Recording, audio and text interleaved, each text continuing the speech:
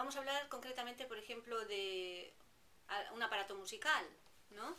En Bolivia, concretamente, lo que diferencia de muchos otros países, utilizan la espalda Sí. de un animal que está en peligro de extinción, concretamente, que se llama armadillo, para hacer, no son guitarras, son más pequeñas, pero tienen un sonido espectacular.